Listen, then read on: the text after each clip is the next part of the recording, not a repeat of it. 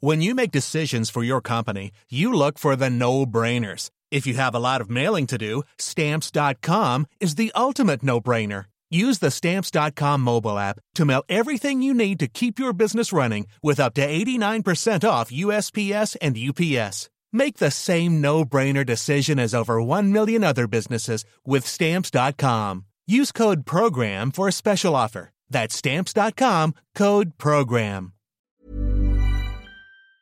In 3, 2, 1.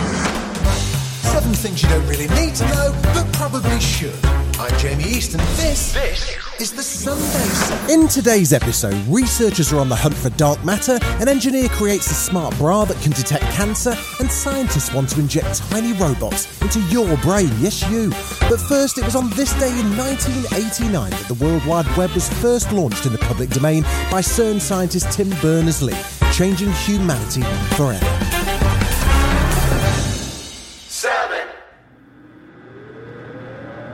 Deep within the Alps, stretching over 27 kilometres, the world's most advanced particle accelerator is whirring back into action. Brought to you by the same people who smashed atoms together back in 2008, CERN is getting the band back together with the Large Hadron Collider. This time, they're on the hunt for particles so far unknown to scientists: dark matter. Ren Sterenberg is from the Beams department at CERN, and he explains. If you look to the sky in the evening, you see this 5% of what's out there, and the other 95% you don't see.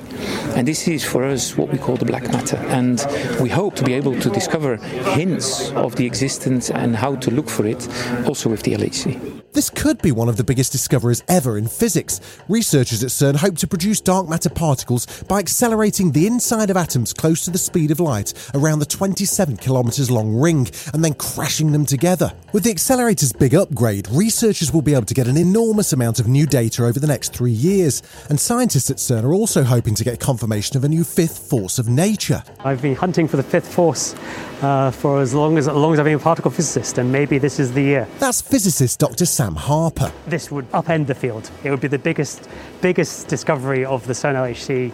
I think the biggest discovery in particle physics since bigger than the Higgs. It's fair to say the researchers are excited about what the new upgraded Large Hadron Collider could achieve. It could help them make discoveries that could lead to the greatest shift in our understanding of the universe inside Einstein's theories more than 100 years ago.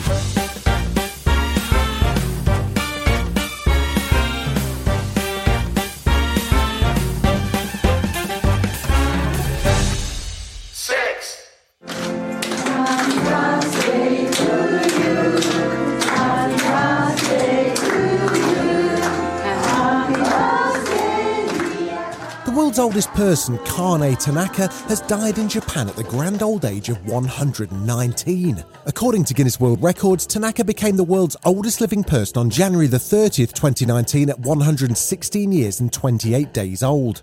She held the title for 3 years. Having exceeded the age of 110, Kane is part of an exclusive club. She's a supercentenarian.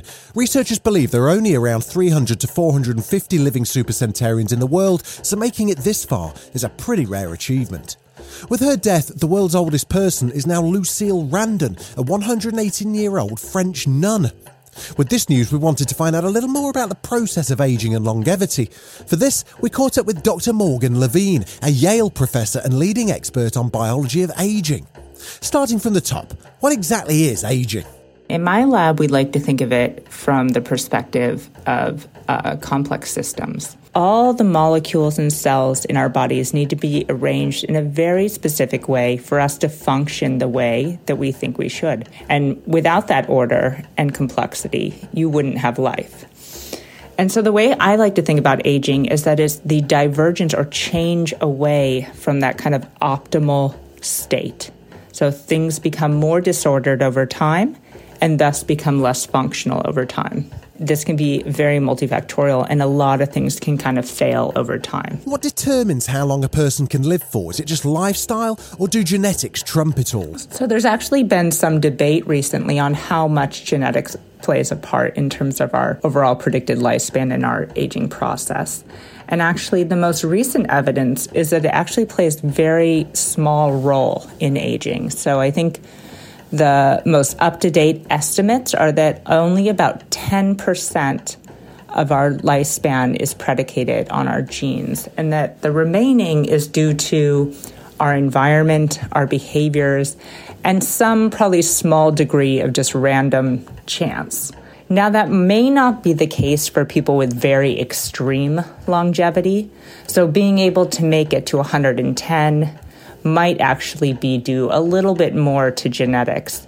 But for the vast majority of people, how long we live is more up to us than up to our genes. So if it's all down to lifestyle, what should we be doing? Obviously, one of the main ones is don't smoke. But we also see that exercise seems to play an important role in promoting slower aging rates and increasing healthy life expectancy.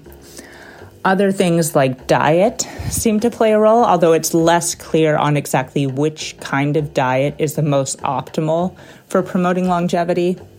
And then, of course, things like minimizing stress, getting good quality and quantity sleep, and also just staying engaged in your community. How's aging and life expectancy changed over the years? Are we really living for that much longer? For a long time, life expectancy in the population was increasing quite dramatically. Some of that initially was due to decreases in infant mortality. So this made it look like overall the median life expectancy in a population was increasing.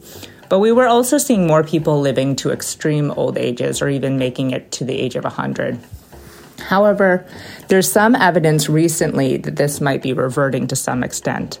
So some demographers are actually showing that we might be getting some decreases, or at least maybe not increasing as fast in terms of our lengthening of life. There have been recent studies that have reversed aging in skin cells and rejuvenated certain tissues. So how close are we to be able to reverse the aging process in humans? So actually a number of my colleagues have shown, and actually in my lab as well, we've shown that you can reverse, quote, the aging features of cells in culture and to some extent cells and tissues in a mouse.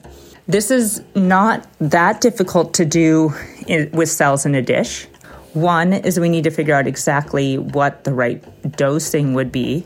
And this is probably going to depend to some degree on different cell types. So the type of dosing that you would want for skin cells might be different than what you would expect for liver cells. The other issue is delivery systems. So the systems that we use in mice actually won't be applicable for using in humans, and we have to develop safe delivery systems that can target specific cells or tissue types.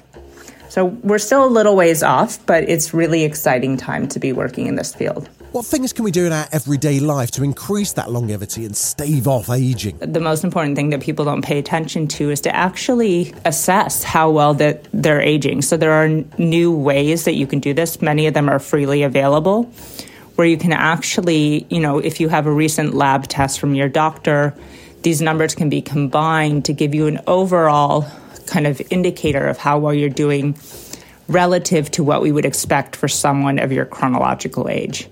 And I think for many people, this can be an early wake-up call. And so often people will wait till, they have a heart attack or get diagnosed with disease to really start evaluating their lifestyle. But this can actually give people insights much earlier and actually help people live longer, healthier lives. Still to come on the Sunday 7, there's a mysterious global rise in hepatitis and the UK's Franken-chicken problem.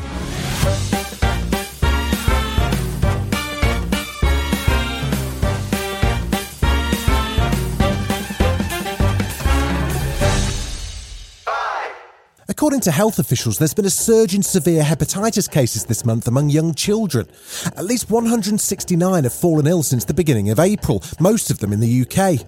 While the cause is still uncertain and cases continue to rise, GP Dr. Nihat Arif joined BBC Breakfast and explained what signs to look out for. So I'm going to break it down into really simple things. Hepatitis is just inflammation of the liver. Now, we know hepatitis exists and children do get hepatitis for various reasons. There are viruses that cause it. So there's A to E, so A, B, C, D, E, and they all have their different variations in how they represent in children.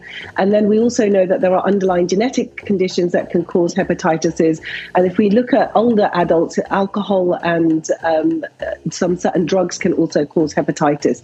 So it's an inflammation of the liver. What happens is the signs that presents to the person is that you can get yellowing skin or yellowing of the eyes. You might get itchy skin as well. Your child might have dark urine and pale stools. They might complain of cramps or lots of fatigue. They might also complain of loss of appetite as well. And they might get these spiking temperatures, which we can't seem to get under grips with. Now, the cases that they've looked at so far with hepatitis is a form of adenovirus. And we think that about 70% of the cases and the data and the research that's coming through is that there's a particular type of viruses. Now, adenovirus is a really common virus, Sally. We have hundreds of cases of adenovirus. But in some of the studies that we've done, particularly when they looked at the cases in Scotland, is that they found that there's an adenovirus 41 or AD41, which we think is causing this type of hepatitis.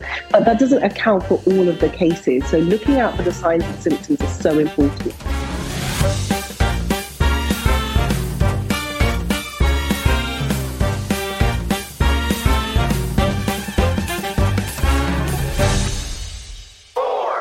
Here in the UK, we love our chicken. It's the nation's favourite meat. We consume 17,000 of them every 9 minutes. That adds up to more than 1 billion chickens plucked and processed every year.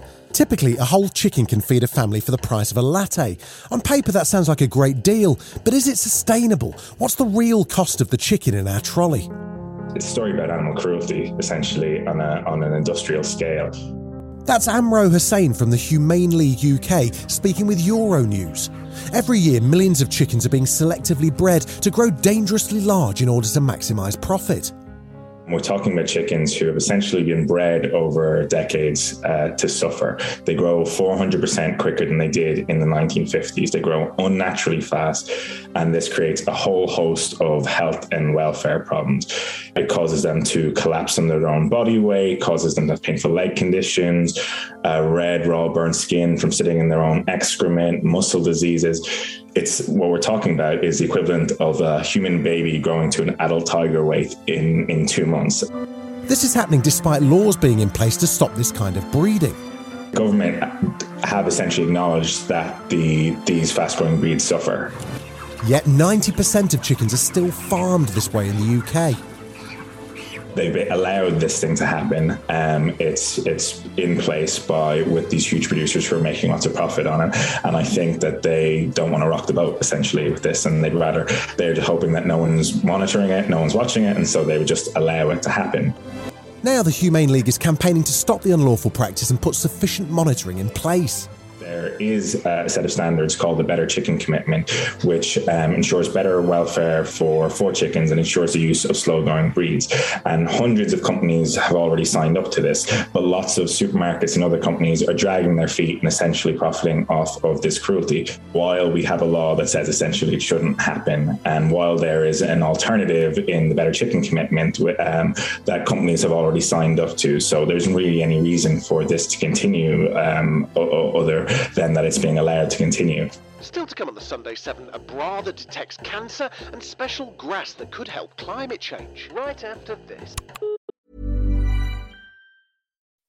When you make decisions for your company, you look for the no-brainers. If you have a lot of mailing to do, Stamps.com is the ultimate no-brainer. Use the Stamps.com mobile app to mail everything you need to keep your business running with up to 89% off USPS and UPS. Make the same no-brainer decision as over 1 million other businesses with Stamps.com. Use code PROGRAM for a special offer. That's Stamps.com, code PROGRAM. You're listening to the Sunday 7. Follow us for your weekday news espresso, or even try our Ireland edition. It's in all the usual places.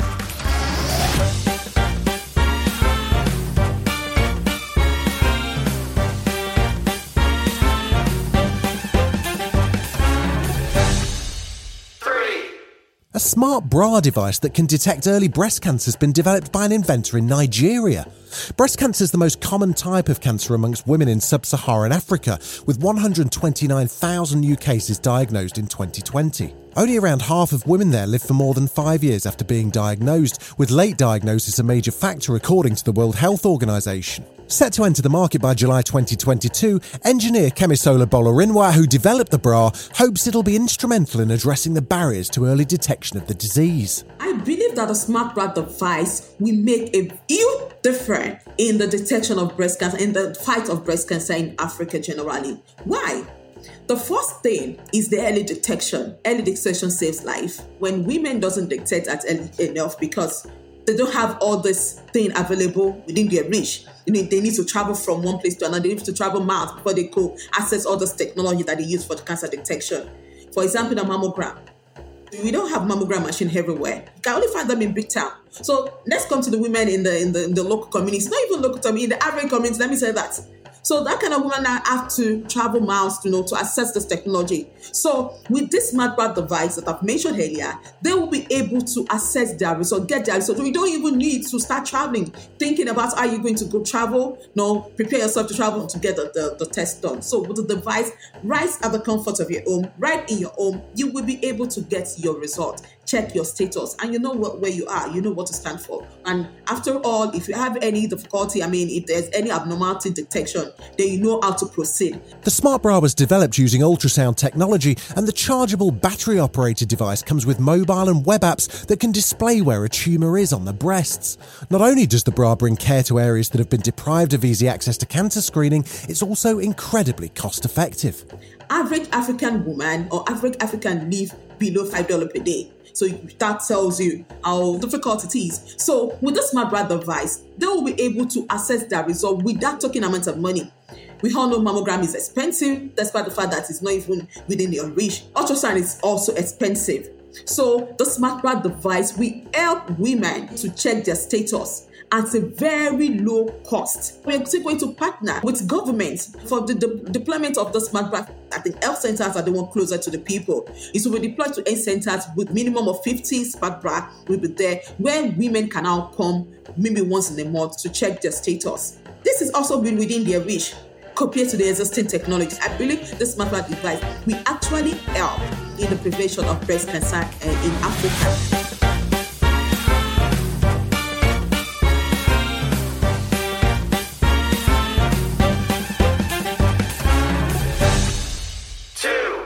Sending miniature robots deep inside the human skull to treat brain disorders has long been the stuff of science fiction, but it could soon become reality if a Californian startup's to be believed. What the micro-robotic technology, the Bionaut, does, it allows you to reach targets you were not able to reach, and reaching them repeatedly in the safest trajectory possible. For localized conditions such as cancer tumors, stroke, atherosclerotic plaque buildup, localized pain, and many other conditions, there is a real need to have a micro-robotic, precise, remote-controlled mechanism that can treat a condition only at a specific point and nowhere else. The micro-robots can even be used to treat brain tumours. In this case, the bots will inject anti-cancer drugs into the tumours with targeted precision.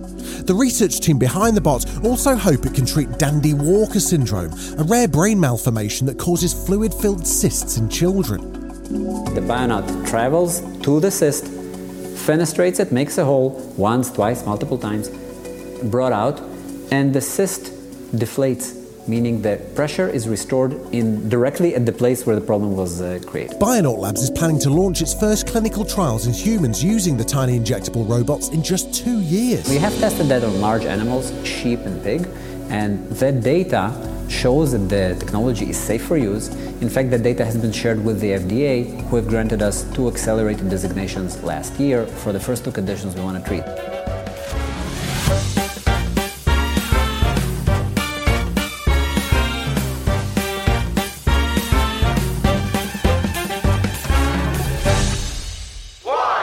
With concerns over climate change and increasing global temperatures, researchers believe growing a specific type of grass called giant miscanthus could cut warming by 1 degree Celsius.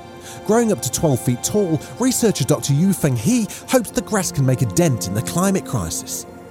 Its effects on the coolings and increased precipitation is mainly due to its large leaf canopy, that can reflect more solar radiation, which is the main part that can cool the temperature, can further offset the future temperature rise, providing a better environment for the production of food and feed production. Professor Xingyong Liang, a researcher from the University of Maryland, is equally optimistic about the prospect. They actually improve the climate in the other place, in all of the soybean, cotton, corn, these areas. That means they are increasing the total productivity of the heartland by 10 or more percent. This has been the Sunday 7. Wherever you're listening, do us a favour and hit the follow button. We'll be back tomorrow at 7 a.m. with the regular Smart 7. Have a great rest of your weekend. Written, produced and published by Daft Doris. When you make decisions for your company, you look for the no-brainers. If you have a lot of mailing to do, Stamps.com is the ultimate no-brainer. Use the Stamps.com mobile app to mail everything you need to keep your business running with up to 89% off USPS and UPS. Make the same no-brainer decision as over 1 million other businesses with Stamps.com. Use code PROGRAM for a special offer. That's Stamps.com, code PROGRAM.